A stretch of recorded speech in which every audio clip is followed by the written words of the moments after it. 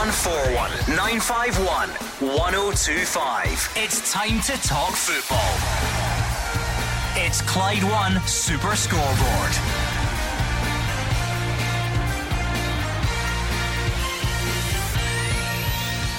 Good evening and welcome to Clyde One Super Scoreboard. Lawrence Shanklin bags a late equaliser to give Scotland a point in Tbilisi. Steve Clarke praises his players for keeping their cool right to the end, and Scott McTominay brands the Georgian players a disgrace for their cry-baby antics on the night. I'm Andrew Maclean. Joining me in the studio tonight is Jim Duffy and Hugh Keevins. Here's what we want now with regard to Scotland and Stevie Clarke.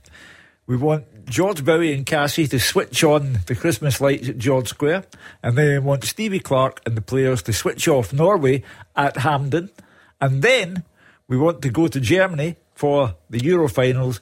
And if we're still there on June 27, it will mean that for the first time ever, a Scotland side has gone from the group stages to the knockout stages. And at that point, Jim, we phone the stonemasons and we get the big statue erected to Stevie Clarke outside Hampden. Yeah, well, that's all right. He'll be able to do it, and I still don't know if he'll manage to get a smile at him. But nevertheless, he's done a terrific job. There's no question about that. As he mentioned there, Andrew, right into the dying seconds, similar to the Norway game. The manager made inspired substitutions that night, a similar one against Georgia with Lawrence Shanklin coming on. I think the debate should be finished really regarding Lawrence Shanklin. Yeah, we know that there's only 23 players, 3 of those will be goalkeepers, so 20 outfield players. Someone will have to drop out of that squad who's maybe been an integral part.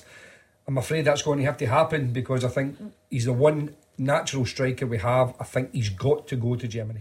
Yeah, whether it was, what about the game last night, the tactics, the switch to the back four, Lawrence Shanklin, the goalkeeper situation, maybe you want to talk about Georgia's antics as well, give us a call, 0141 951 1025. This is also your last chance as well, because we're not on tomorrow, to build up to Sunday night's game at home to Norway, so feel free to give us your thoughts on that as well, or maybe you've still got some domestic things in mind at the moment. We'd love to hear those as well. The same number, 0141 951 1025, or as always you can tweet us at Clyde SSB. But last night's game was not short of talking points, was it, Hugh? No. First of all, I think it was a decent result from a performance that took a while to get going, but that's a decent result in Georgia, where we've come to grief on more than one occasion, and I think it just typifies the kind of Group A that we have had. And that's why I'd like the Hollywood finale against Norway. I think we've deserved it. We were under strength. We were, by our own high standards, not at our best last night, but we got a point. Now we want, in front of a full house, the big finish. Yeah, there was just a luxury really about last night, Jim, wasn't there? Because there have been plenty of times when we've gone over to Georgia and it's been very sticky and it's been tough and there's been a lot on the line, but it would have been even worse if that was the case last night and there were key players out injured. But being able to go into that game a bit more relaxed was quite a nice feeling, I suppose. Yeah, and I think it helped the overall performance in the second half that we didn't have to rush it. Listen, if we had lost 2-1 and been disappointed, but the fact that we had the points in the bag, and we've seen it many times domestically as well, when a club has won the league and maybe the next game they lose the game against a team who they would normally win against. So it's natural sometimes you come off the pace a little bit when the job is done, and the job was done. And as Hugh said there as well, there were so many players missing. Literally you got about half a team, that he changed last night, and the formation. Some key players that will come in absolutely when the tournament comes up in the summer. So overall, yeah, I don't think it was a bad result at all. And I think the fact that Georgia scored first made it even more difficult because they sat back then and allowed Scotland possession. And it just took a little bit of patience and guile to eventually unlock the door. So overall, in a notoriously difficult place for us in the past, I think it's a decent point. Yeah, there will be a few things that I'm sure people will pick up on and want to talk about over the next couple of hours. Certainly one thing that the squad showed last night, that they have shown across this whole qualification campaign, is that resilience to fight right to the end. Yeah, Stevie Clarke has come in and we're on our way to our second major finals.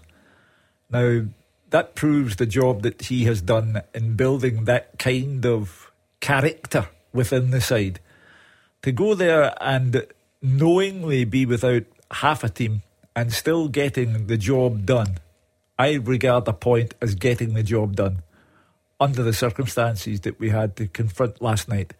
So it's all there, and that's why, although we're minus Tierney and Robertson and everyone else, even Angus Gunn in goal, when we play Norway, I think the crowd will lift us to that great finish, whether or not Erling Haaland plays or not, and apparently he has an injury.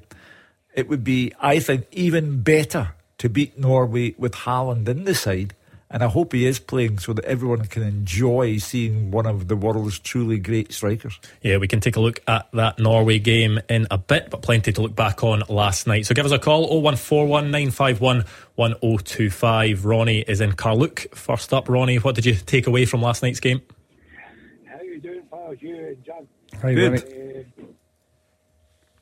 It's rather poor for Scotland standards, but before I get into the game, can I wish my daughter good luck, who's at Ibrox tonight, doing a charity for Rangers, charity foundation for the homeless in Glasgow. It's her 6th year in a row she's doing it. Good for her.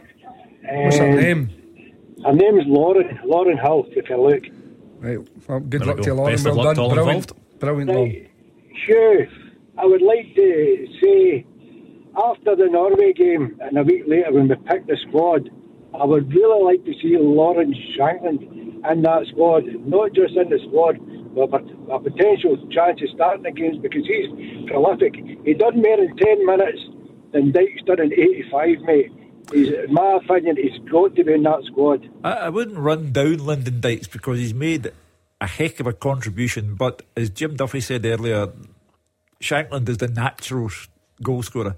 The problem you have, of course, is that we're saying all this in November, and it's 8 months before we actually play in the tournament. But he's quality. The Celtic and Rangers fans who come on here and say, yeah, we'd take him at Celtic or Rangers, I think that speaks volumes as well. And, you know, the way he got his goal last night, natural predator. So I agree with you, Ronnie. He'd be in my squad for sure. Jim, I mean, Ronnie's talking there about Lawrence Shankland potentially being the man to have the jersey in that front line, but it would be quite a jump going from, at the moment, he wasn't even in the original squad. Yeah. He was behind, obviously, Lyndon Dykes, Shea Adams, Jacob Brown as well in the pecking order.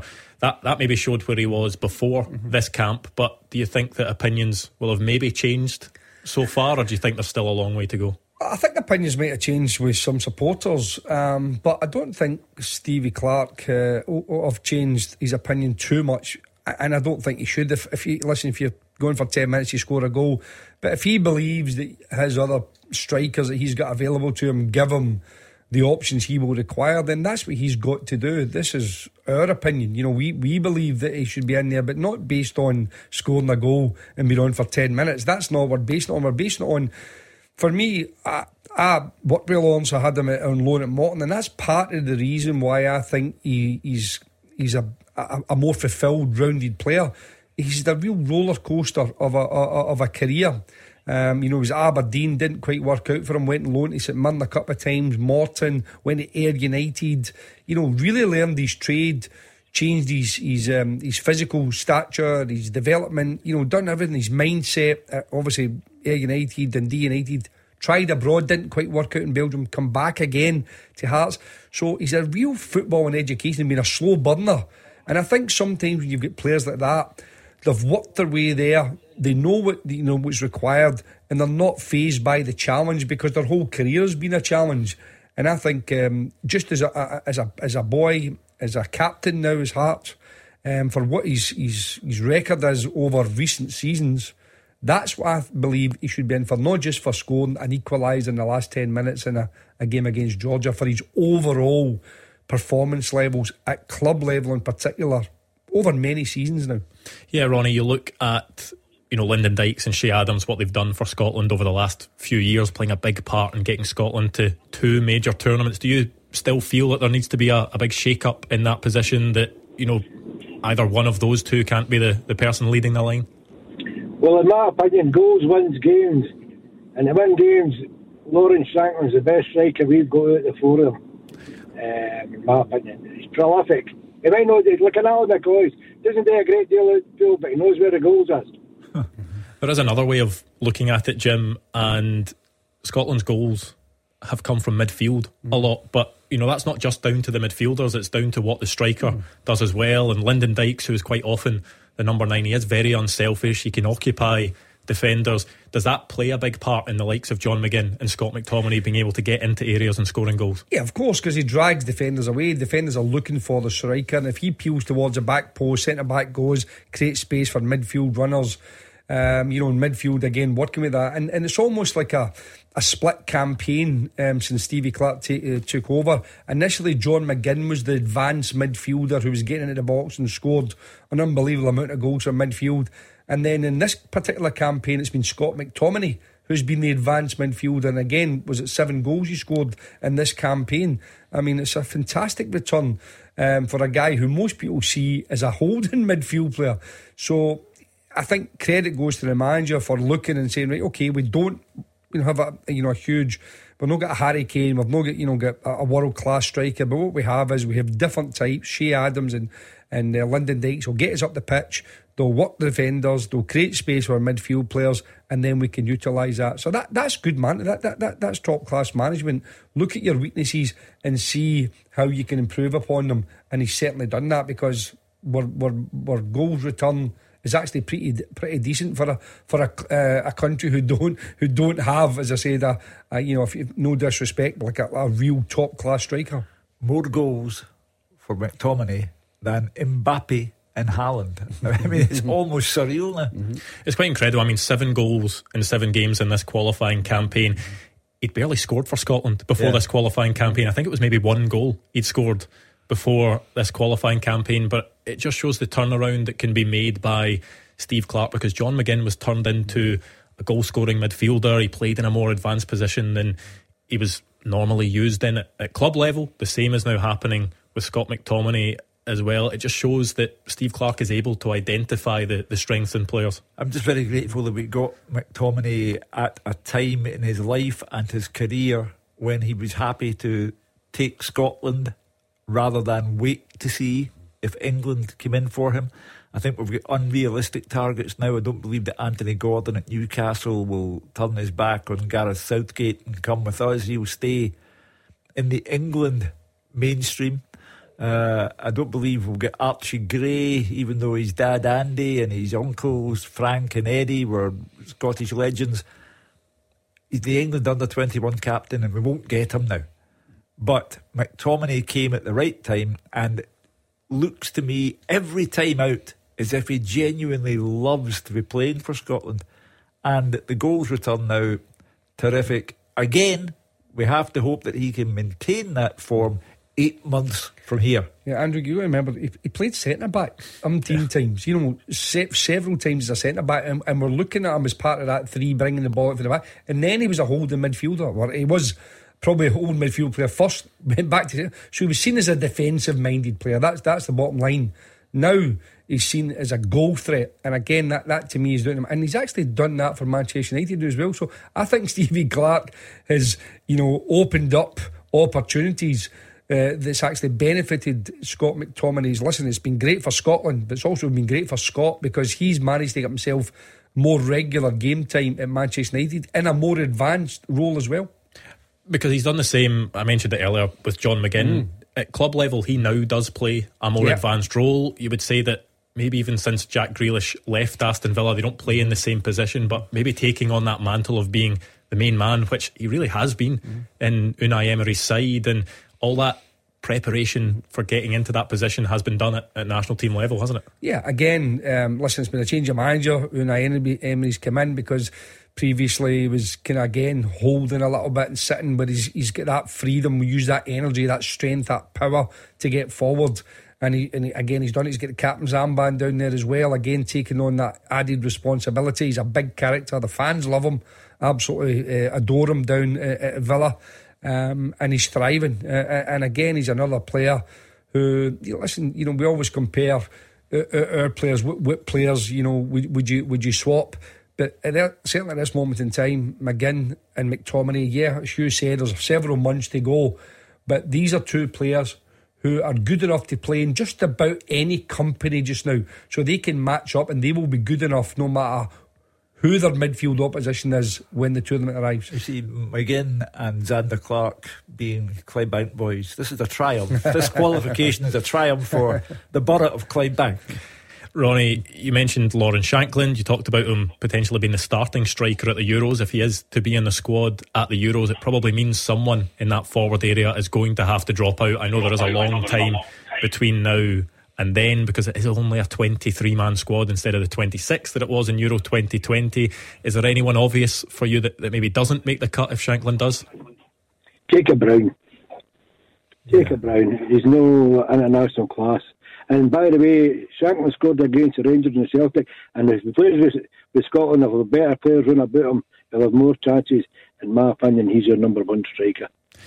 Is Jacob Brown the obvious one? Because, and the thing is, Steve Clarke, I think it takes a lot for a player to earn Steve Clarke's trust. He quite often has players in squads for quite a long time before they make any sort of impact into either the starting lineup or off the bench. But when it comes to Jacob Brown, he's pretty much in every single squad, but I think it's 7 caps he's got. They've all really been off the bench. He's not made too much of an impact. Even last night, Scotland chasing a goal, he still does go for Shankland ahead of Jacob Brown.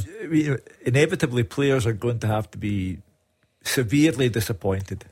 Jim will know as a manager that sometimes you have to make the call, and you are doing what you believe is best for the squad, the team. Jacob Brown has no footprint as yet in Scotland terms. By virtue of scoring last night, Shankland already has. Shankland is a proven goal scorer within our domestic league, and I just think that right now, if your choice was Jacob Brown or Shankland, you're going Shankland all the time. Well, thank you to Ronnie. Still loads of time to get your calls in. Lots of reaction to come from that Scotland draw against Georgia last night. Whether you want to talk about the change of tactics, of course, Scotland going to a back four last night. We've mentioned Lawrence Shankland. There's a goalkeeper situation as well. Xander Clark got the nod ahead of Liam Kelly. Should he be the man that deputises in goal when Angus Gunn is not in the squad? What about Georgia's antics as well? There was a lot said post-match about that. So make sure to get your calls in 0141 951 1025. Clyde One Super Scoreboard. Listen and watch. Check the Twitter feed at Clyde SSB.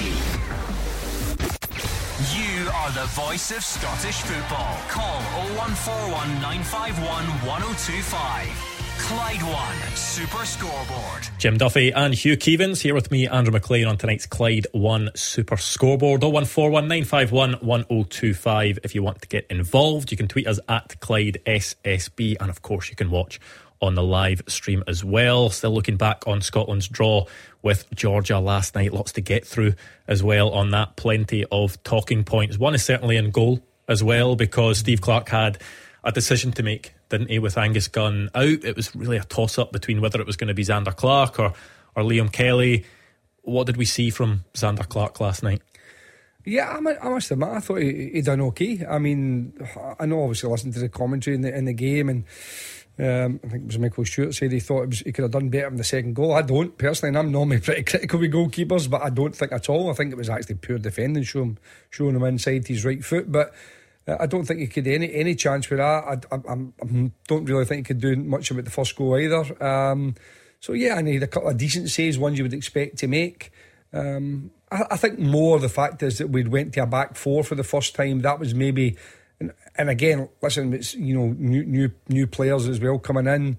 I think that maybe left us a wee bit disjointed at times, because we've been very successful with the back five or back three. So that for me was more of a concern. The goalkeeper, I think he might well put Liam Kelly in tomorrow night. I think he's probably discussed that previously to the goalkeepers and said, listen, one will play against Georgia, one will play against Norway. I'll be surprised if he doesn't. But I thought he'd done okay. Xander Clark, I think he was fine. He was competent. No real issues with him.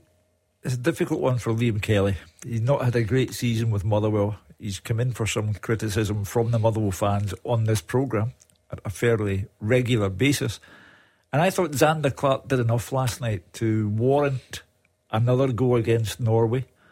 If there are any reservations whatsoever about Liam Kelly and his confidence at this particular time. So for me, and I don't often contradict Jim Duffy, but I would go with Zander Clark again. Do you think that no matter what happened last night, Steve Clarke would have already made up his mind as to what goalkeeper played last night and what goalkeeper plays on Sunday? Well, that's what I'm saying. He may well have discussed it pre the Georgia game when he brought the goalkeepers into the squad. I know he was debating it anyway, so it was something in his thought process. As Hugh said, going by performance, you might think, well, Zander Clarke done nothing wrong, give him another go, but I don't think it had anything to do with performance. That's my guess. I mean, it's a complete guess of how Steve Clarke would approach this, but my guess is that he would have spoken to the goalkeepers and given one the nod for the Georgia game and one the nod for the Norway game, and that'll be Liam Kelly's start.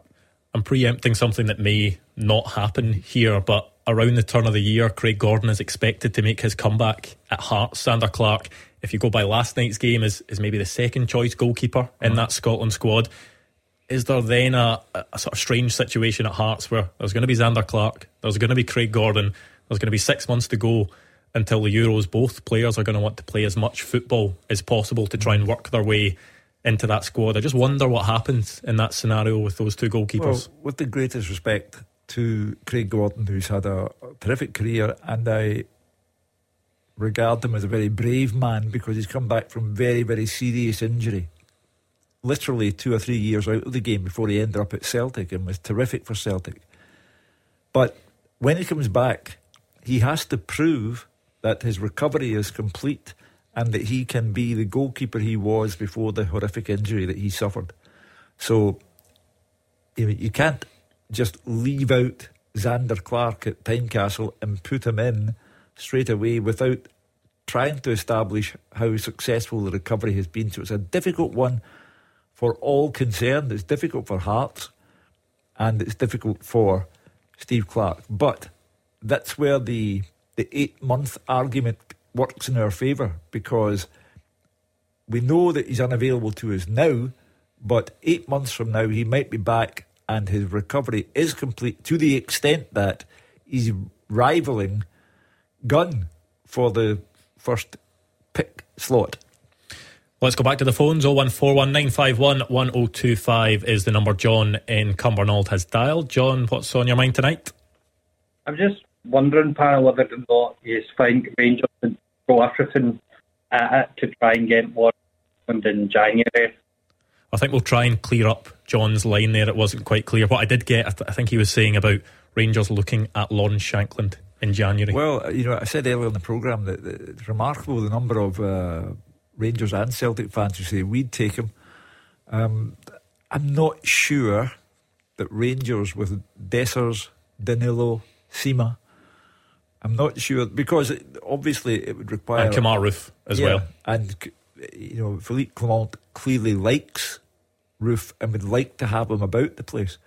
I'm not sure that Rangers would want to go down that particular road, unless things happen that we don't know, unless Dessers has moved back out or Sima or whatever. But at the moment, Sima's on loan, isn't he? Yeah, so that he could go back as opposed to, is it Brighton he's on loan? You should yeah. Biggest club in England he's with. But I'm not sure that Rangers would necessarily go down that particular road. Celtic, they have Kyogo, obviously. They have O, who scored 2 good goals at the weekend there, and clearly is one of these players that tends to be developed under Brendan Rodgers to an extent. He's a much better player than he was when he arrived. I do understand why people at Celtic and Rangers say, oh, well, we'd take him. I'm not sure that either will in the January window. John, what do you feel he would add to that Rangers squad? I think it's the strength and depth. I think you've got to think about towards next year as well. You've got to fight. Obviously, I really would love to get Sima on a permanent, but I think that's pie in the sky. It's going to be 8 to 12 million to probably try and get a hold of him permanently. Roof is probably finished if we're really honest about it. And Dessers isn't looking as if he's going to turn the corner anytime soon. So that leaves you with Danilo up front.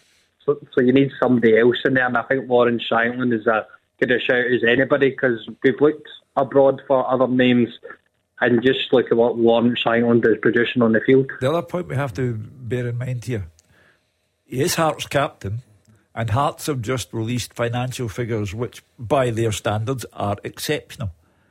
And they have an obligation to their supporters. They've had their ups and downs. They tend to blow hot and cold Hearts. You can't just say, right, we'll take the main man and we'll sell him to Celtic or Rangers. You've got to take into consideration your own fans and how they feel about that. Yeah, I mean, Hearts, anyone at Hearts supporters, Hearts officials will certainly be driving a hard bargain for anyone that wants to sign Lawrence Shankland in January or beyond that. Yeah, well, if you take a striker, prolific goal scorer, club captain, as Hugh has mentioned, international player, then his value is there for everybody to see. If you're the buying club, and if Rangers go in there, they'll have to pay handsomely. But I agree with John in some aspects there, because you can look abroad, and it seems to be that we're not we as in, but generally speaking, the Scottish game and the bigger clubs quite happy to pay £3-4 million for untried and players that maybe sometimes a high risk level. And we don't seem to want to pay whatever it was, maybe £1.5 million, a couple of £1 million, who knows, domestically, for someone who's actually proven time and time again that he can score goals in the Scottish League. So yeah, I mean, it's Philippe Clement. He won't know a lot about Lawrence Shankland. He will know a bit, but because obviously he was in Belgium playing. But he'll take a bit of time, I think, just to assess everything at Rangers, including the likes of Dessers and Danilo and the fitness of Roof. If he believes that they are going to be good enough to give him the goals and play in the style of football he wants in terms of the pressing game, that's a big thing of Clement, then I think he'll stick with that. If he doesn't, if he feels that there's something lacking there, then I think Lawrence Shankland would be a terrific option. Yeah, John, Lawrence Shankland has scored goals at many levels in Scottish football over a number of years now. Is that a deal that you felt in the past that Rangers should have been looking at some point? I think we've missed the boat on a few Scottish players. It seems to be something Rangers hasn't been focusing on for a long time. Buying players from your own league, I think that's the first mark in any successful team. You always try and get the best players from your own league, and you've just got to look at the goal tallies the last couple of seasons. Lawrence Shankland's been up there. Yeah, I mean, the talent's undeniable. I just think the circumstances are against practically any club, and if you tempted Hearts with enough money, then okay, they'll cave in. But they do, as things stand at the moment, have a good financial base to work from. He is the captain, and they have things they want to achieve. They want to get back into the top four and a European place, because you make money. Sell Shankland and all of that might fall apart. Yeah, but so the players. Players have ambition, and they have targets that they want to achieve in their career. And if a club like Rangers come in, and knowing Lawrence as I said I do, then he absolutely would think this might be the chance of a lifetime. And it'd be, players, I'm not saying they can force away. Listen, some can, and I'm not saying he would do that, but they can certainly put a bit of pressure on the club to say, listen, this is an opportunity for me. I do not want the club to turn down, so let's get some sort of acceptable terms. If that came in, if that was on the table, I think it's again, knowing it's a bigger squad. Do you start every week? Because he's starting every week. He is captain. There's all these things to consider from a football perspective, but in terms of ambition and challenges, and if you want to call it boyhood dreams, then sometimes if these opportunities come up, it's it's for a player. You can certainly drive a move if that is your desire to do so. Well, thank you to John. Andrew is in the West End. I think you've got some thoughts on Lawrence Shankland as well. Hi there. Well, it's just regarding that it could be an extra if something happens to Celtic striker, which is a good thing to take on, and also it should have been on at the start for Scotland. Both strikers for Scotland. What do you think of that? You think Scotland should have started with two up top, you mean? I think they should have started with two up top to see who scored the first goal, and then start subbing from then. I'm not sure you can argue with Stevie Clarke. He's got it right all the way down the line in Group A. Is the tough thing with that then, Hugh, if you play with two strikers, then it maybe limits either McGinn or McTominay. They both can't quite get forward with the freedom they normally do, and they've been Scotland's biggest goal threats. Yeah, we had to tamper with the system in more ways than one last night, and I think that would have been tampering too far. And also Lawrence Shankland was there to let Stevie Clarke have a look at him, and not necessarily from the start. He brought him on as the perfect impact sub because he scored the goal that got us a point. Now, with regard to the other part of Andrew's question about Celtic, again, I mean, there's no doubt at all that Celtic have the money to get Lawrence Shankland. Whatever Hearts ask, Celtic can cover it. But we're back to where Brendan Rodgers sees this going. You know, he's got an awful lot of players there, and he did say that there'll be more goings than comings in the January transfer window because he's got a squad that's getting on for being unwieldy and he has to reduce numbers. I think in Kyogo, obviously, so long as that shoulder doesn't pop out, so long as he's fit, he's the man there, and O is clearly growing in stature as the weeks go by. I'm not sure that Brendan Rodgers would see Lawrence Shankland as a priority. Jim, it just shows what international recognition and success can do for a player, because I think a couple of months ago there wouldn't have been many Celtic or Rangers fans phoning in demanding that their club sign Lawrence Shankland or look at Lawrence Shankland, but it's certainly happening now. And I know he wasn't maybe on form between August and October, but he's got a good few goals now. Is it 5 in his last 5 and scored for Scotland as well? It just shows that it can really sort of propel people into the spotlight. Yeah, well, most strikers will go through a little bit of dry patch. You know, it's unless you're Erling Haaland or Harry Kane, you know, these world-class strikers, and you're playing with huge clubs that create chance after chance, there's always going to be, you know, times in your career where it doesn't quite fall for you, and that can be for a number of reasons. You know, your own team's not creating as much. There's a little bit of lacking of confidence.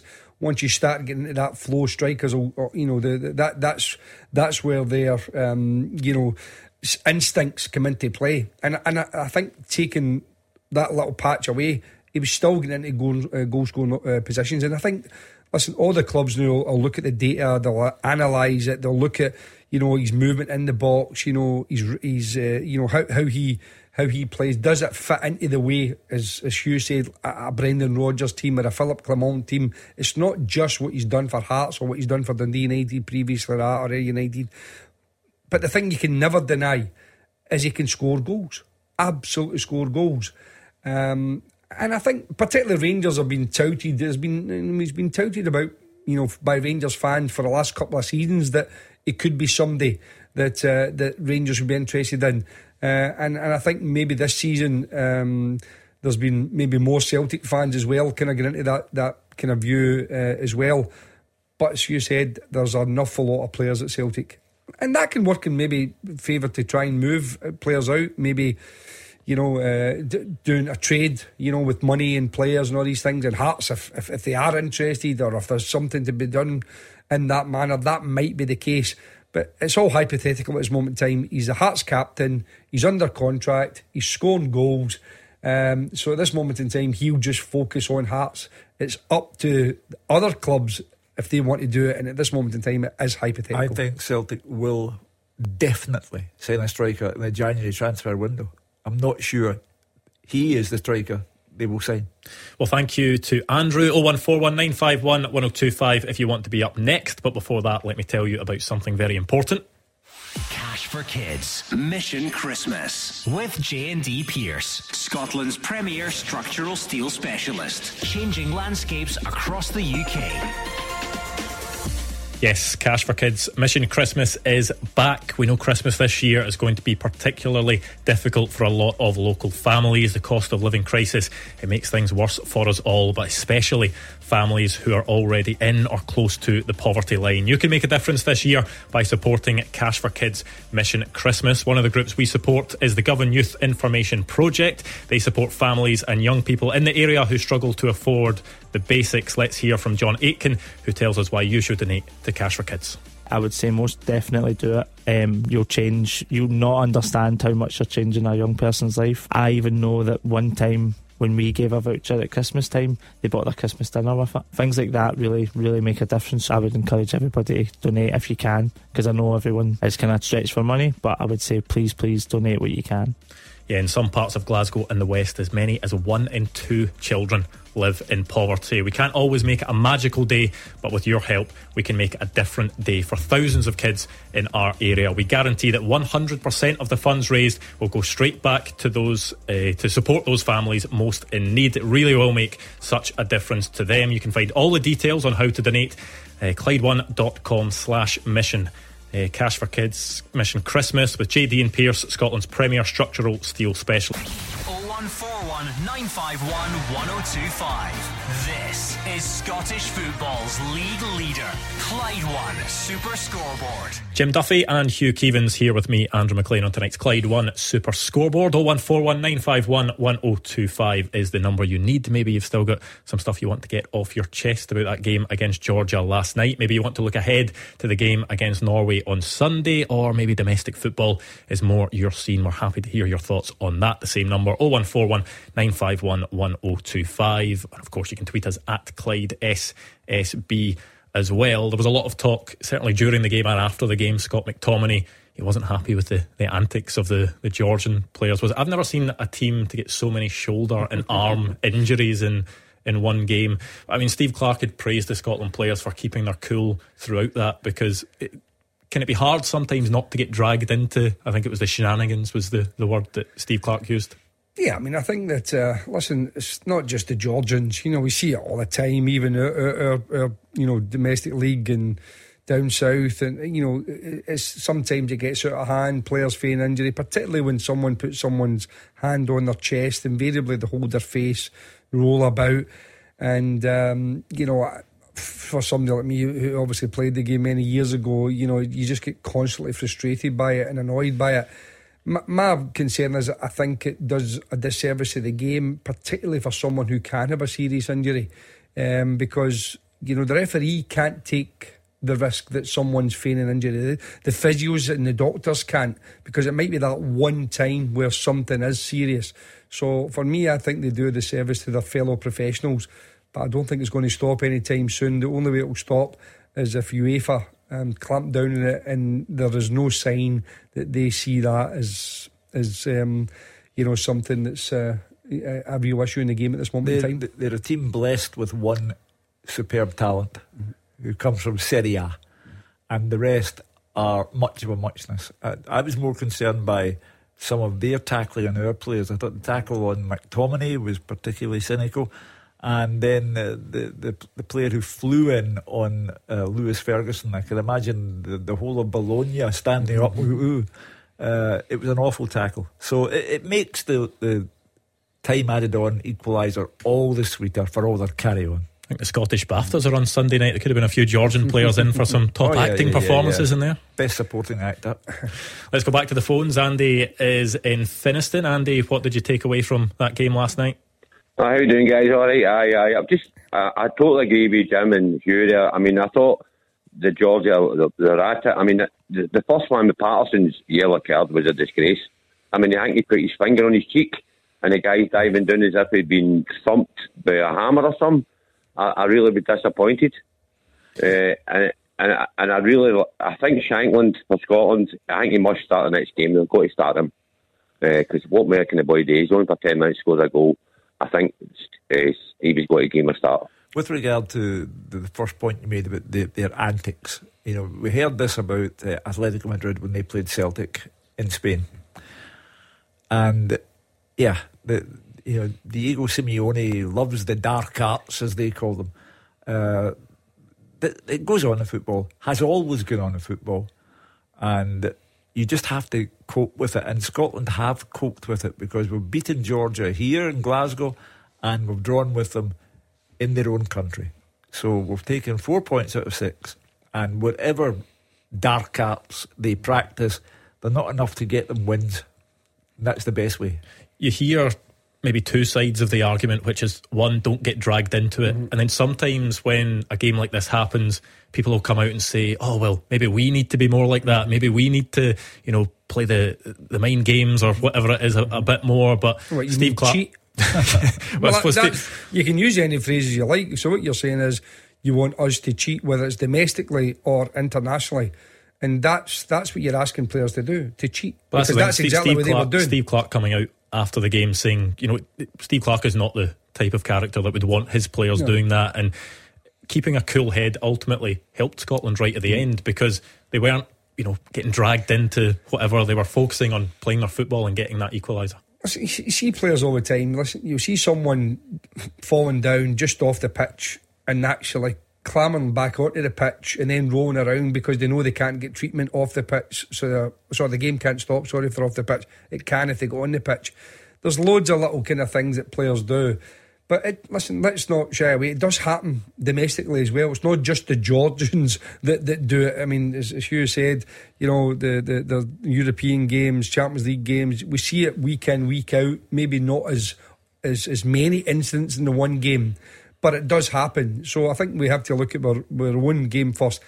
I'm just a little bit surprised now with the officials getting bought by it, particularly when there is so much, the cameras there and they've got the fourth officials, they've got the VAR. I'm not saying VAR should get involved, but what they can do is they can see the pictures, so they can just quite quietly say to the referee in his ear, listen, that's not a serious injury, that's someone play acting, and therefore ignore him or yellow card them if you want to, but don't punish the other player because there was nothing in that. And I think you can quietly do that, but I think unless they clamp down on these things, then players will continue to do it. And it doesn't matter which country they come from. Andy, just on Lawrence Shanklin, do you feel he deserves to start for Scotland now? What do you think of the job that Lyndon Dykes and Shea Adams have sort of done between them over the last few years with Scotland? Because they have played a big part. They've helped Scotland get to two major tournaments. Oh, they've done well, but I just think right now, if I'm a Scotland fan, I'd love to see Shanklin starting. I really would, because I like Dykes and Shea Adams, but I just think this game coming Sunday, give him a start, and then he must go to Euros. He must. Oh, Lyndon Dykes had one perfect chance to score, I thought, with a header which he put past the post. At that point I thought, this man's weighed down by the number of tattoos he has, and Lawrence Shanklin scored with a header. It must be a temptation for Steve Clarke, because there'll be an almost carnival atmosphere at Hampden on Sunday, because this is the farewell match. We've qualified from the group. We're at home. We're playing Erling Haaland's side, and he will add glamour to the occasion if he plays. And you want to go out on an absolute high, and then we'll all argue the draw for the European Championship groups will take place 2 weeks tomorrow. Therefore, in a fortnight's time, we'll know exactly who we're playing, where we're playing them, and we'll argue over who should be the 23 players in Steve Clarke's squad. But let's concentrate on a fine night, as I say, and I'm being flippant, but let George and Cassie put on the Christmas lights and let Scotland glow thereafter, in the aftermath of qualification for a major final of an international tournament. And let's go out, and I would think, play Lawrence Shanklin from the start and see if he can truly ignite the crowd with a goal. Well, thank you to Andy. Lots to get our teeth into in the second hour, but before all that, it's time to play this.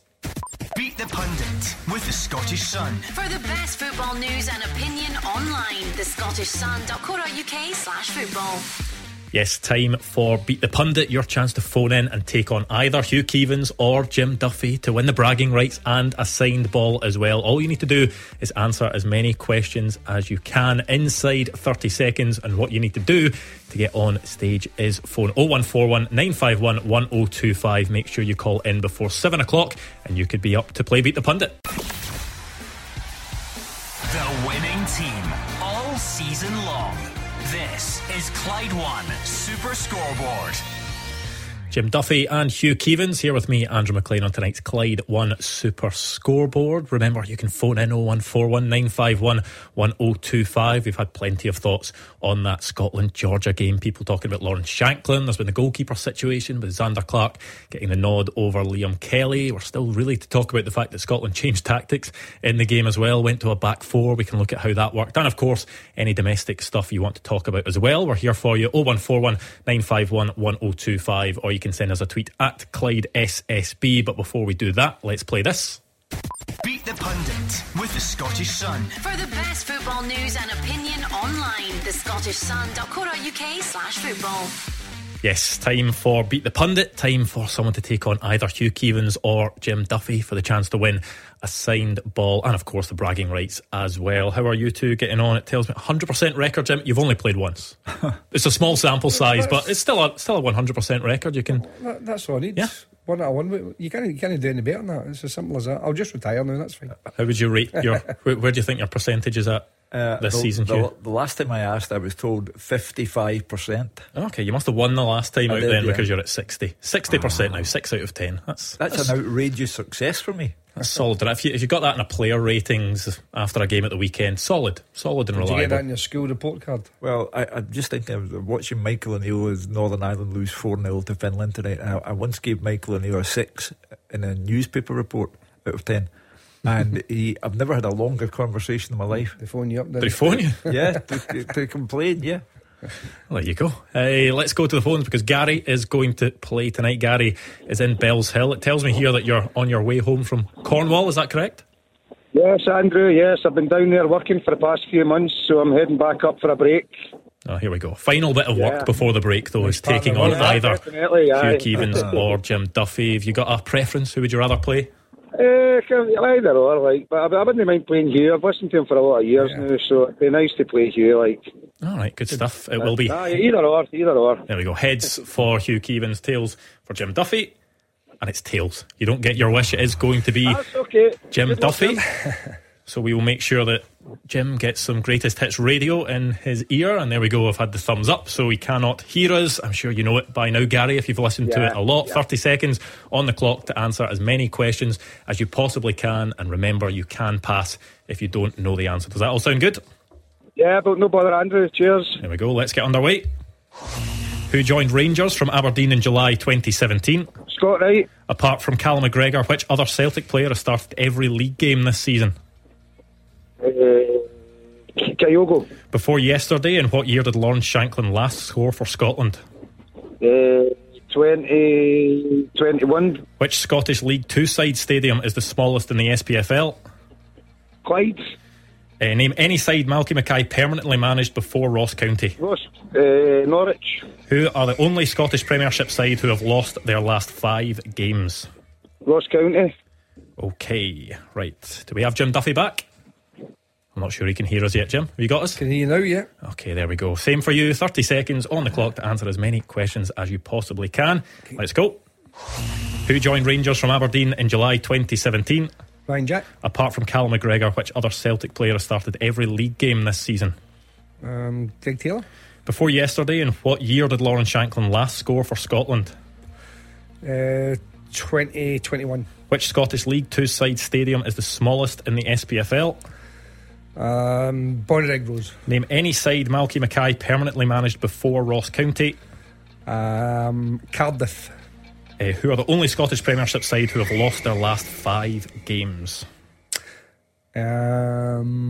Livingston. Okay, Gary, how do you feel you got on? I don't know. I think he maybe pipped me. Okay, let's go through them, shall we? Who joined Rangers from Aberdeen in July 2017? You went for different answers. Gary said Scott Wright.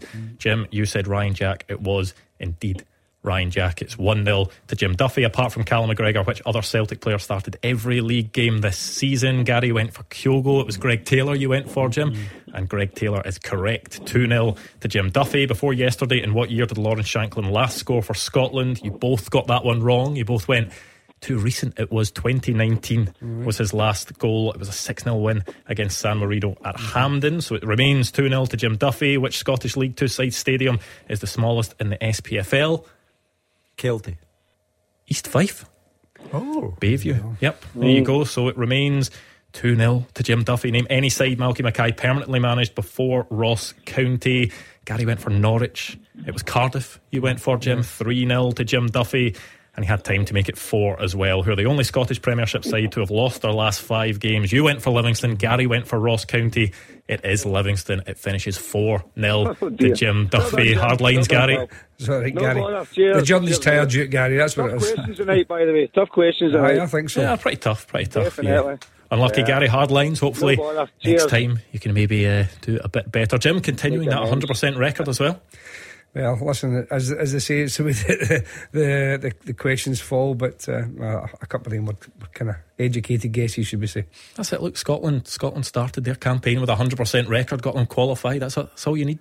He's 2 out of 2 now. He's the man to beat. There we go. Yes, of course. That's me and Roger Hanna, you know what I mean? Yeah. I'm creeping up there. Oh, do you want a -1 then? We can sort that out for you, I'm sure. I'm led to believe Roger got 10 the other day. He did, yeah. 10. It's just ridiculous, isn't it? That's just... Yeah. I just... Surely a -2 is pending at some point. There's been talk of that, hasn't there? But it's not quite materialised. I got a 10 this season. Oh, did you? And a man sent me in a mug. Out of 100? He sent me in a mug with all the answers. He made a mug out of it, which is his business. But very kind of him. Yeah. Terrific. Yes, there we go. Of course, you can play Beat the Pundit on Monday. Again, that will be back then. And... yes, there we are. So Graham is a Hearts fan up next in Pennycook. He's dialed 01419511025. I'm sure, Graham, you would have been pretty happy with the goal scorer towards the end of last night's game. Yeah, hi guys, thanks for having me on. I was ecstatic. I'm not going to lie, I was frustrated that he wasn't on earlier, but was delighted that he's got his goal. And I think as well, if you look at the stats as well, for like all the strikers in that Scotland team, if you actually look at the stats for like overall this term, Shanklin's got 11 goals in 20 games. Dykes has got 1 from 17. Adams has got 3 from 17. Brown's got 1 from 13. And Nisbet's got 2 from 14. Now, I know that folk will say you have to caveat that by saying that they're playing at a higher level. But one of the hardest things to do in football is score goals. And Shanklin does that. He's got 10 goals for Hearts this season. And I genuinely think that a lot of folk don't realise that Shanklin's game, all-round game, is actually very impressive. He's got great link-up play. He's got great hold-up play. He's got great awareness, and obviously he scores goals. He is so crucial to Hearts and so vital to us. He's been brilliant since he signed for Hearts, and I was delighted to got his goal last night. Now, I know that he probably won't start on Sunday. I know that Clark is obviously going to stick with the guys that have got us to the Euros, but honestly, I'm a massive fan of Shanklin, and I really hope that he doesn't leave Hearts, but I know at some point he probably will. Yeah, Graham, has that maybe been a bit frustrating over the last few days that there's been lots of calls into this show, Celtic and Rangers fans both saying that their club should sign your captain? I mean, I don't think it's a surprise, because when you've got a guy like Shanklin that is scoring goals, you're going to get that. And I've got no doubt that if Shanklin went to Celtic or Rangers, he would absolutely score goals of the service that he'd get. But I'm hoping that if Shanklin does leave at any point, that it'll be down south, because my worry would be that if he goes to one of Celtic or Rangers, he'll be on the bench more often than not. So that's my worry. But I mean, Shanklin is a brilliant player. I mean, I've supported Hearts for a long time, and we have had good strikers in the past, but nothing as good as what Shanklin's been. 38 goals in 66 games for Hearts. He's been phenomenal. And getting that goal last night, I was so pleased for him, because he deserves it. Graham, now you've got money. The club's got money. The latest figures announced a few days ago are fantastic by Hearts standards. And, you know, the foundation of Hearts, I don't know if you remember or not, but, you know, you're keeping the club going. They truly are a supporters club. How would the support feel in general if Shanklin was allowed to go? Because, you know, you've achieved nothing yet this season. I think it depends on the money we'd get for him. Now, I do think that when Shanklin first came to Hearts, a lot of fans were thinking he's maybe not that good a player as a championship striker. He's not. He's far more than that. And you're right, I am a member of the Foundation of Hearts, and honestly, it's incredible the job that we do off the park. Unbelievable the job that Foundation of Hearts do. We are a very well-run club off the park now, but we've got to get that kind of progress on the park, and Shanklin's a massive part of that. I don't think we can let him go, certainly anytime soon.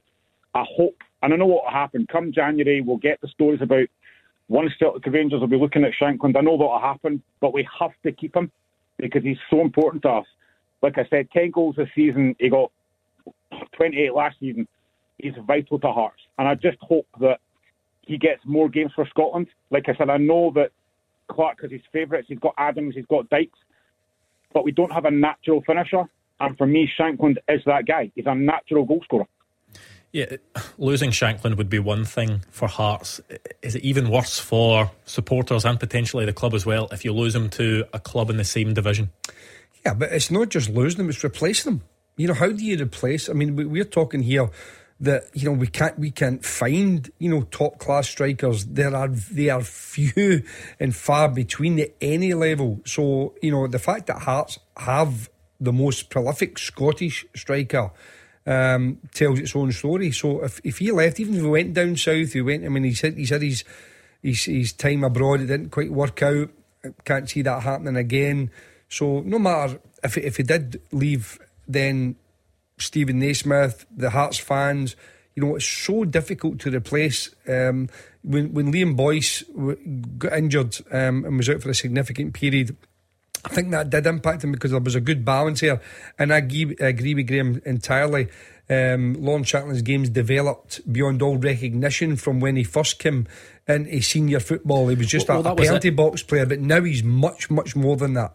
Yeah, because I think he maybe still had that reputation even after he developed his game as well, because when he was scoring, you know, pretty much a goal a game in the Championship with Dundee United, he was still doing a lot of work outside the box, link-up play and scoring the goals as well, but he was maybe still being pigeonholed as this penalty box striker, which he certainly isn't. Yeah, I mean, listen, he's got more than that, but if you look at his goal last night, just take that one goal in isolation, because that's the reason why the focus is on him just now. As the ball's played wide, he's standing next to the defender. As Stuart Armstrong turns to put it on his right foot, he checks away a little bit and then he makes another little movement as the ball's arriving, so he gives himself that yard or two to get above the defender to get the header. These things you cannot teach. I mean, they are instinct. They are goal scorers' natural instinct to find that half a yard of space in the box to give him the advantage on the defender, get on the blind side of him, and then make that run. You know, that's not by luck. That's a player who has honed his talents over many seasons, and you know, it would be, you know, a real negative impact for Hearts if he went. And, you know, also, as I said, replacing them, and, you know, that would be another very, very different. No matter how much money you get, I mean, with all due respect, if Hearts got over £1 million or even closer, they can't then go and spend, you know, they won't find another player like that, that Hearts can spend that type of money on to replace him. So they would have to change their style. They would maybe have to bring in a couple of different players. So that impacts the whole team, and also the negativity would feed into and frustration would feed into the supporters. So yeah, vital they can keep him. But listen, when you are a goal scorer, you will be in demand.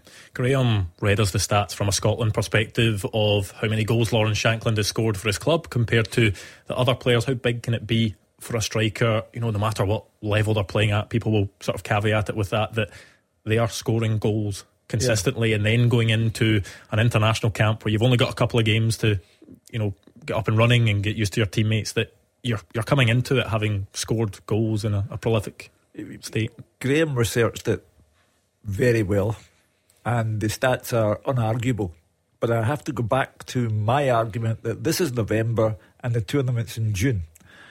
There are, for example, wild card possibilities like Ben Doak at Liverpool, or Ross Stewart at Southampton, who cost a lot of money when he went to the club from Sunderland, was prolific at Sunderland, has had a terrible injury, but 6 months from now, who knows what might be happening with him. Shankland could lose form. Ross Stewart and Ben Doak could acquire form. There are so many imponderables. We have no idea. We can merrily guess who the 23 players will be, but we have no idea 8 months from now whether they're affected by injury, loss of form, or whatever. So right now it's pertinent to talk about Lawrence Shankland. In 4 or 5 months' time, he might have faded from view. On Ben Doak, that Hugh mentioned, Scotland under-21s are in action tonight. It was a 7 o'clock kick-off for them against very good opposition in Belgium's under-21s. It is 1-0 to Scotland, which is good going so far. The goal came from Jeremiah Mullen. He headed in from an Adam Devine cross, but Ben Doak showed up very well in the last under-21 camp. He only played one game. He did pick up a bit of a knock and then went back and hadn't featured too much, but he's still being trusted by Jurgen Klopp to play in games, starting Europa League games. He is certainly a player that Steve Clarke, I mean, he's been asked about so many times, but he'll be a player that if he continues his development, might be another one that's quite hard to keep out the squad next summer. Yeah, I mean, he is, the player with real potential, and playing at a club like Liverpool, playing him, even if he's just training with the first team and playing amongst those quality of players, and would suggest that he is more than good enough to be certainly on the horizon and the rear mirror of Steve Clarke's idea. So I think that he is one, and as Hugh mentioned there, Ross Stewart could be one, Ryan Hardy could be one. He's continued to score goals and for the likes of Plymouth, and has done for the last couple of seasons. But I still believe that Lawrence Shankland, as I mentioned earlier on, has developed his career enough not just to be a goal scorer. His link-up play is good. His teamwork is good. He can drop into little pockets. He can actually play off the strikers at time now. But in the penalty box, he is the best penalty box striker we have at our disposal. I take Hugh's point in a few months' time, but we can only discuss it as it stands today. And as it stands today and this weekend, Lawrence Shankland should be in the squad. Things can change, but if we're discussing it just now, he is a guy that I don't think you can deny the opportunity. Well, thank you to Graham. 01419511025. Still plenty of time for your calls, but before the break, let me tell you about this.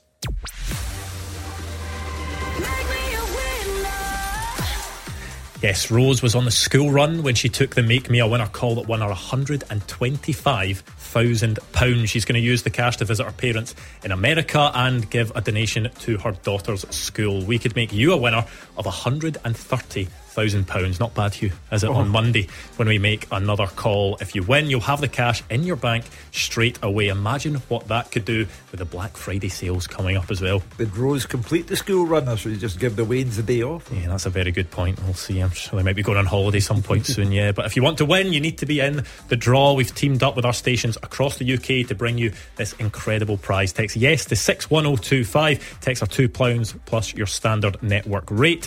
Enter Clyde1.com. Online entries are £2 or call 0330 880 4523. Calls are charged at the standard rate. Over 18s only. All the rules for this network competition are online. If you get a call from us after 3 o'clock on Monday, answer it within 5 rings. That's important, and say make me a winner straight away. Don't say anything else. Say make me a winner to win £130,000. Text yes to 61025 for your chance to win. Good luck. Taking your calls on Scottish football. 0141 951 1025. This is Clyde One Super Scoreboard. Jim Duffy and Hugh Keevins with me, Andrew Maclean, on tonight's Clyde One Super Scoreboard. 0141 951 1025 is the number you need. We're still reflecting on that Scotland game against Georgia last night, looking ahead to the game against Norway on Sunday night. Any domestic matters you want as well, give us a call. 0141 951 1025. Or you can send us a tweet at Clyde SSB. I think the two of you will be pleased to know that there's not been any old newspaper interviews that have been dragged up after. Did you see this last night, Jim? Gordon Diella, an old newspaper interview with him that had been brought up, and the answers he gave in it are absolutely ludicrous. Now, he was claiming last night that it was not him, but you can make up your own mind as to whether it was or not. I won't go through it all because they did it on last night's show, but for example, worst moment in football: going out on a Saturday night and getting home sober and before midnight. Was his answer. Most embarrassing moment in football: being marked out of the game by Jim Weir of Hearts last month. That guy's murder, and I haven't lived it down since. in a national newspaper, these types of things. I mean, it's Gordon, what do you expect? Are you taking that defence that it wasn't him, that it was all Photoshop? No. He said every word of it and then denies it later on. But I feel for him, because an old newspaper man's worst nightmare is when they reproduce some of your forecasts or some of the headlines. It will be this, it will be that, and of course it wasn't. So the past literally comes back to haunt you. Well, a newspaper writer's dream is a player saying stuff like that to you, though, isn't it? He gave me an interview once, and he, in his car, and had a second thought about it, and he said, "Have I been too hard on it?" I said, "Oh, not at all. I could see the headlines coming."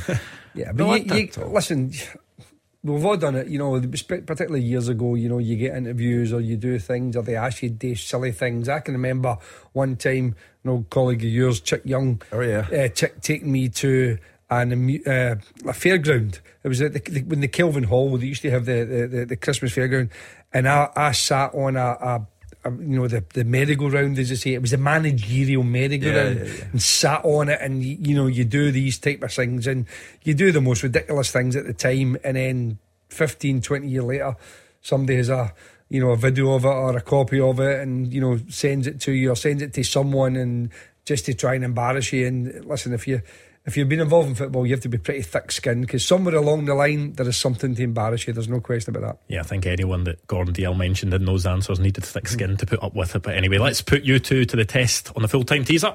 The full-time teaser with Sliding Wardrobe Solutions East Kilbride. Slat wall panels available in 7 colours. Now in stock at East Kilbride at competitive prices. Yes, thank you to Kevin Campbell, who sent this one in. So it is topical as well, ahead of Sunday's game against Norway. Who are the last 5 Norwegians to play for each of Celtic and Rangers? So 10 answers to get. The last 5 Norwegians to play for Celtic, the last 5 to play for Rangers.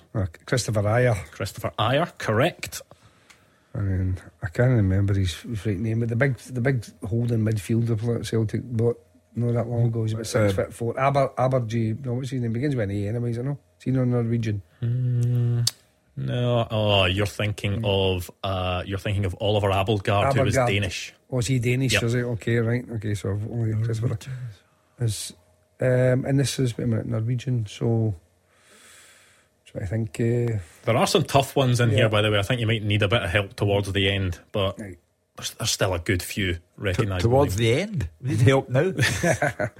Because we've only got Christopher Ayer. Give us a couple of minutes and we'll see what we can do. Okay, right. We'll get back to that one. We will go to the phones to give you some thinking time. Tony is in Springburn. Tony, do you have some thoughts from last night's game or looking ahead to the game on Sunday? Yeah, good evening, lads. I just think Lawrence Shankland should have been picked up years ago by Rangers. I think, totally agree with Jim Duffy. He's went away and developed his career, and he's probably now ready to make that step up. And I think, to be honest, I think he could be the difference between Rangers winning the championship. I mean, that's a big statement. It could be the difference between Rangers winning the championship or not. Philippe Clement will have scant knowledge of Lawrence Shankland, and I think perhaps I don't take away from anything that he did last night or has done this season or in seasons gone past, but we're getting a little to the hysterical stage now, where you say, yes, bring him in, and that will alter the whole course of the championship, where Celtic have an 8-point lead. So if they don't win the championship, is it Lawrence Shankland's fault? I just think there are so many factors at play here. We had the Hearts caller, Graham, I think his name was, earlier on, who said that he would feel very bad if Hearts got rid of Lawrence Shankland in this window, given that they are financially solid and Hearts have things to achieve. But I just think we need to rein it in a little bit. It's going too far to say if Rangers get him, that will make the difference between winning the title and finishing second to Celtic. That's going over the top for me. Yeah, we've looked at Lawrence Shankland through a Scotland lens for a lot of this. If you look at it from a Rangers perspective, Tony, if Rangers are going to go out and spend money in the January transfer window, is that the area you think is a priority? Because Hearts will be holding out for money. Do you think that is the area that Rangers will spend money in if they're going to spend money in January, or do you think there's maybe other areas that are in more urgent need of repair? No, I think the striker position for Rangers is an area that they need to strengthen. I think looking at Danilo, he's got lots of energy, likes to run the channels, and I think that would free up Lawrence Shankland to be in the box where he's prolific.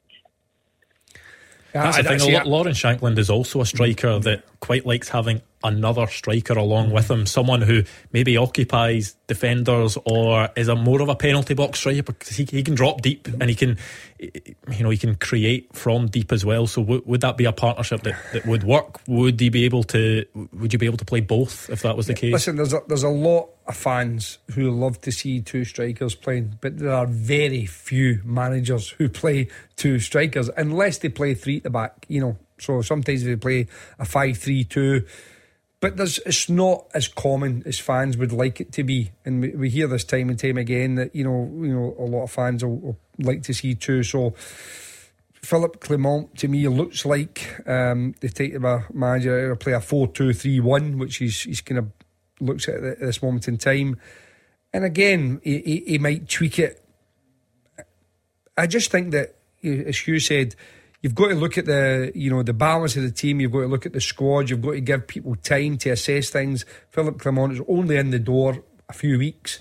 He will assess the current squad he's got to see which department he thinks needs strengthening in the January window, and whether that's another striker, I'll be surprised. I think if Kemar Roof gets himself in a position where he can contribute, not week in, week out, because we know that's not going to happen with the boys, sadly, but if he can contribute and be a part of the options that the manager would like, and his Cyril Dessers, his Danilo, I can't see Rangers bringing in another striker in January. Are the wide areas maybe the area that Philippe Clement might look at, because the business that was done by Michael Beale in the summer certainly looked as if it was tailored towards playing a much narrower system.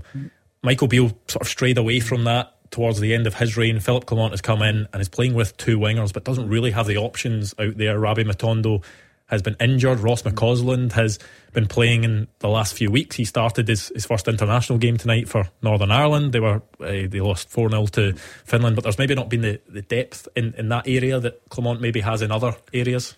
Yeah, again, if that's what he wants to play with, I mean, he's brought Scott Wright back into the team a little bit. He looked as if he was on his way out. Seema's on loan, as we know.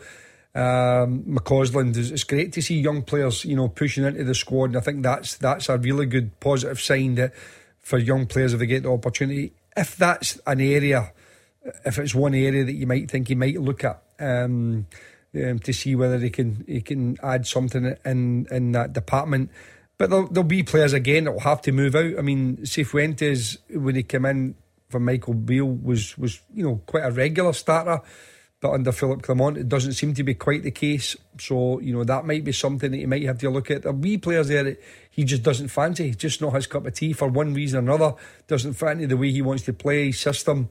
That always happens when a new manager comes in. There'll be some guys like McCausland, for instance, that get the nod and jump ahead of the pack, and you'll get other guys who fall back a little bit, and ultimately they won't see their future there. So there'll be a bit of tweaking to be done in January, but I don't think it'll be wholesale. Fans don't overly concern themselves with the business model, but Danilo is there, Dessers is there, Roof is there, Seema is there, and they'll be costing a lot. I mean, it's been revealed this week that Rangers' wage bill is bigger than Celtic, so that would have to come into play as well, because Danilo's not going anywhere, or Dessers or Seema, so they might have to say to Philippe Clement, not sure we can bring in another striker for a 7-figure sum. Yeah, this is all hypothetical as well, but if it came to January and there was an offer on the table from whatever club, from Lawrence Shankland, is it something he would need to think long and hard about, given the fact that there is a major tournament 6 months away? Would he have a lot of thinking to do in terms of, well, do I go to a club where I'm maybe not guaranteed the game time? Do I go to a club where I'm not the main man and, you know, expected to flourish week in, week out? That could potentially hamper his chances. Or as a striker, would he, you know, take on whatever challenge and think, you know, back himself that he could do it at whatever level and get into Steve Clarke's squad by doing it there? Yeah, you've got to back yourself. I don't think there's any question about that. That he'll believe that he's good enough to, you know, grab the, you know, the starting jersey no matter where he goes. But that's not always the case. I mean, the bigger clubs have bigger squads. I think nowadays, when you hear, you know, a lot of people saying, "Oh, the manager doesn't know his best 11." I think at the very top now, they might not have a best 11.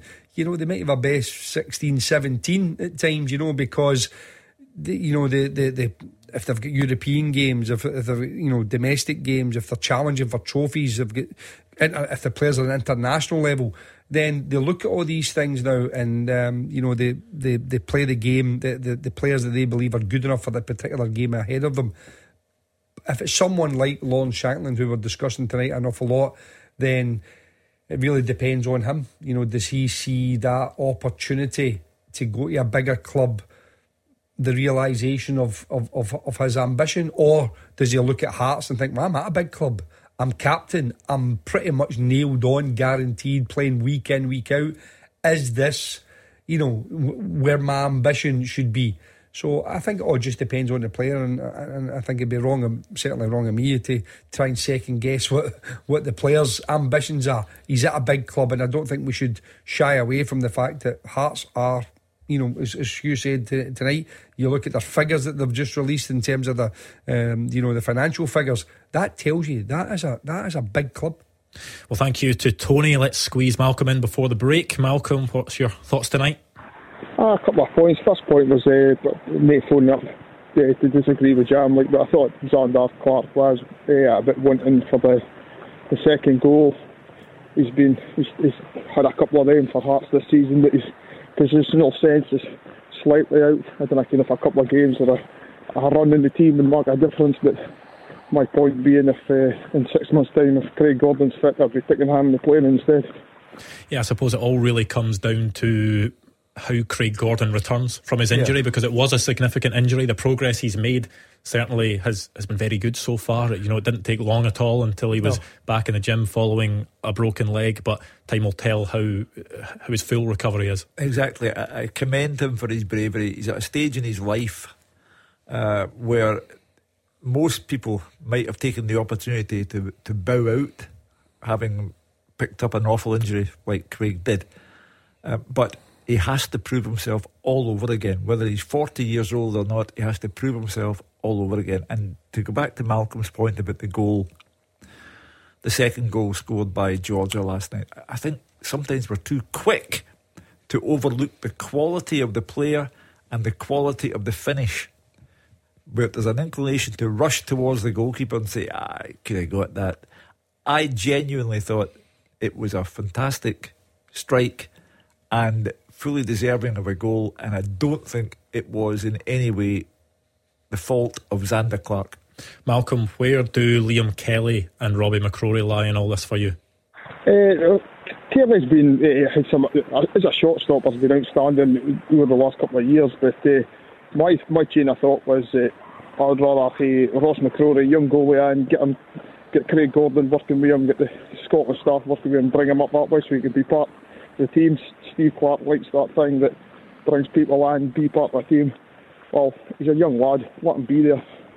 I mean, Robbie McCrory, if he is to, how tough a job has he got going to the Euros? Because if Liam Kelly and Zander Clarke and Angus Gunn are there, potentially Craig Gordon back in the scene, and Robbie McCrory is still at Rangers not playing games, does he look completely out of the picture for you for next summer? Yeah, sadly I don't think that unless he goes on loan perhaps in January and gets himself more first team football. He hasn't enough, unless he done well that spell towards the end of last season. But you know, Jack Butland's the absolute number one at Rangers now, and you know, he has to fight for his place. So I just can't see any way that McCrory can fight his way in there, unless there's an injury to one of those other goalkeepers or significant loss of form.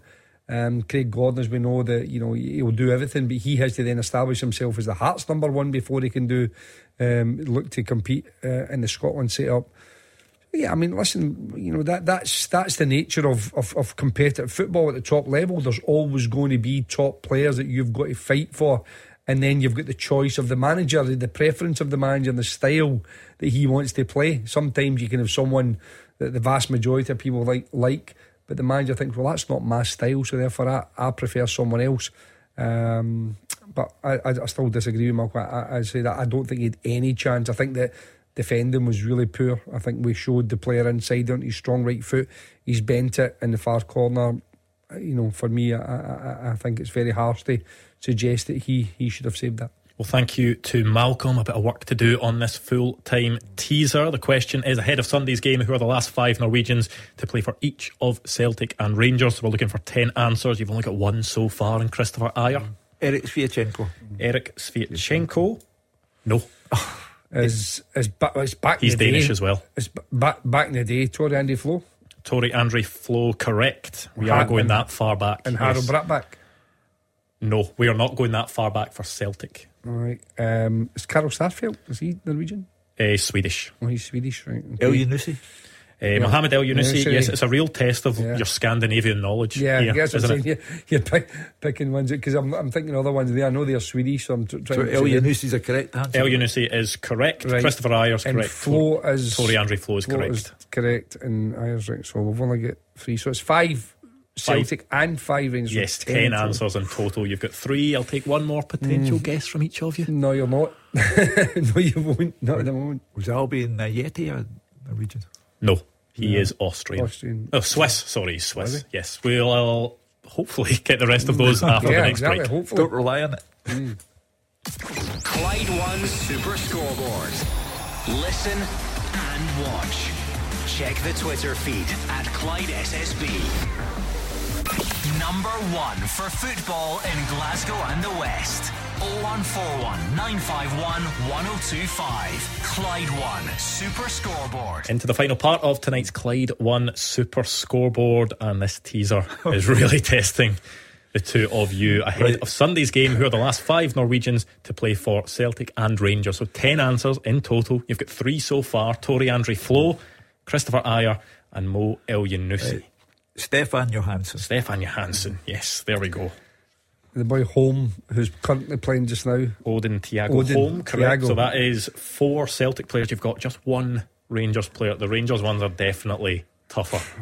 Henning Berg. That is a good shout. You do need to go further back for the Rangers one. I'll give you a couple of clues. You're back to 1999 for the Rangers ones. 2014 is the only Celtic one you've got left. I'll give you some time towards the end of the show, but there is still a bit of work to be done. There was a story that broke just before we went on air today, and it was one of Scottish football's favourite subjects, tickets. Yeah. Of course, there was a bit of drama during the week about Aberdeen releasing their tickets for the League Cup final. There was some speculation that potentially anyone could have bought them, so that some Rangers fans had claimed they'd gone on and been able to buy tickets for the Aberdeen end. It was looked into, investigated by Aberdeen. They've now released a statement. They've admitted that human error was at fault, and it allowed Rangers fans to buy tickets for their end at Hampden for the League Cup final.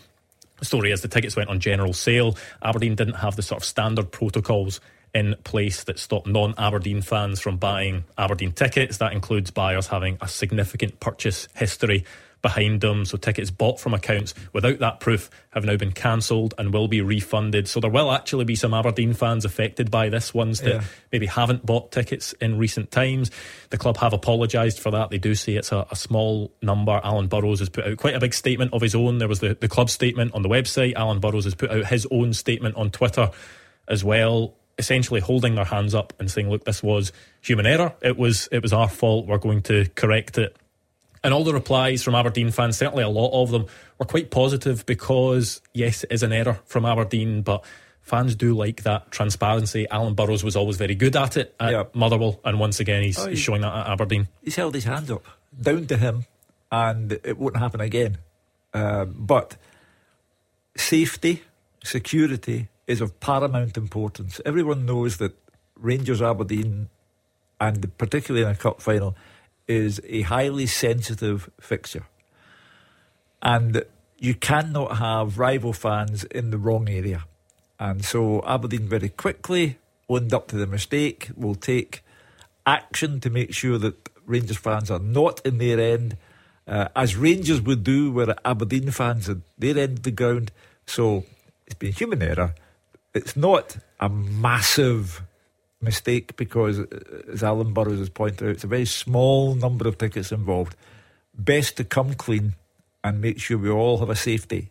Is that sometimes all clubs can do, is when there is a mistake like that, hold their hands up, admit, there was human error. They don't want to really blame anyone, but they have to say, it was a mistake on our part and we are sorry, apologise, and they're making those moves now to correct it.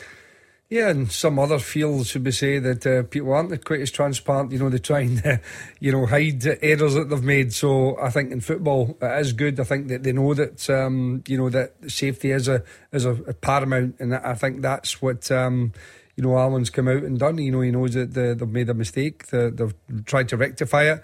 I think the good thing is it was done early enough, and hopefully there's no damage done. And also we know that there was a lot of debate in the programme about the amount of tickets that was getting issued and should it be a 50-50 split and all these kind of things. But Aberdeen have shown that they are. They've sold all their allocation, and there will be a huge Aberdeen following down there, believing that their team can win the cup in a couple of weeks' time, and I think I'll make for a fantastic atmosphere on the day. Of a positive nature, the fact that Aberdeen have sold as many tickets as they have done, and furthermore say they could have sold even more than that, I think it's a tremendous show of faith from the Aberdeen supporters, because you, Andrew, Jim and me were in the studio on Sunday when Aberdeen lost 6-0 to Celtic, and they were hammered. And so I think it's a tremendous show of appreciation from the Aberdeen supporters that they've bought as many tickets as they have done.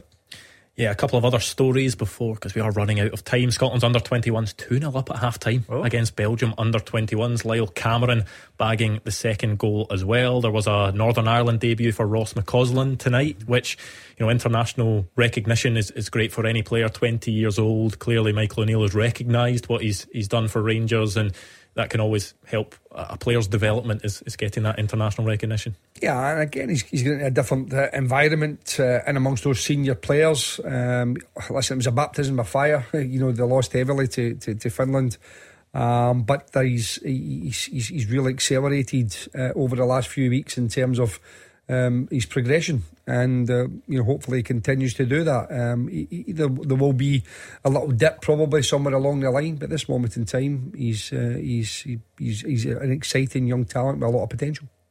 Yeah, we need to get on with this teaser, I think, because we've not got long left, and it is a tough one ahead of Sunday's game, where the last 5 Norwegians to play for both Celtic and, well, not both Celtic and Rangers, each of Celtic and Rangers, so 5. The last 5 Norwegians to play for Celtic, the last 5 to play for Rangers. You have Henning Berg, Tore Andre Flo, Odin Thiago Holm, Christopher Ayer, Mohamed El Yunusi and Stefan Johansson. So it means you have 4 to get, 3 from Rangers, 1 from Celtic. Any ideas at all? I've got none whatsoever.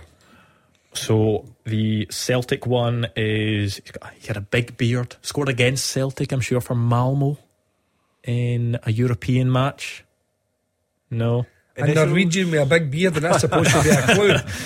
The Vikings. For Rangers, a couple of them I'm just going to have to rule out, to be perfectly honest with you, because they are. There's a striker, 2003, 2004 he was there, not a success at all. EO are the initials. No. Eagle. Austinstad, correct. The Celtic one, JIB are the initials. Joe, Inga, Berge, correct. The other two, you know what, I'm just going to tell you the other two. Thomas Kinbendixson, who was a youth player at Rangers. Tam. How did we not get Tam? And another Tam, Thomas Meyer, the goalkeeper, on loan in 1999, played 3 Can't league believe games. We never got there. Come on, guys. He played 3 games. Roger Hanna would have struggled with those, I'll tell you that. But unfortunately, that is all we have time for tonight. Thank you very much for listening in and getting involved. We're back from Monday from 6pm. Remember, if you want to catch up on the show, you can listen back wherever you get your podcasts, or you can watch the whole thing back on YouTube, Facebook and Twitter by searching Clyde 1 SSB. Stay right there though, because it is the perfect way to see in your weekend. The GBX is up next.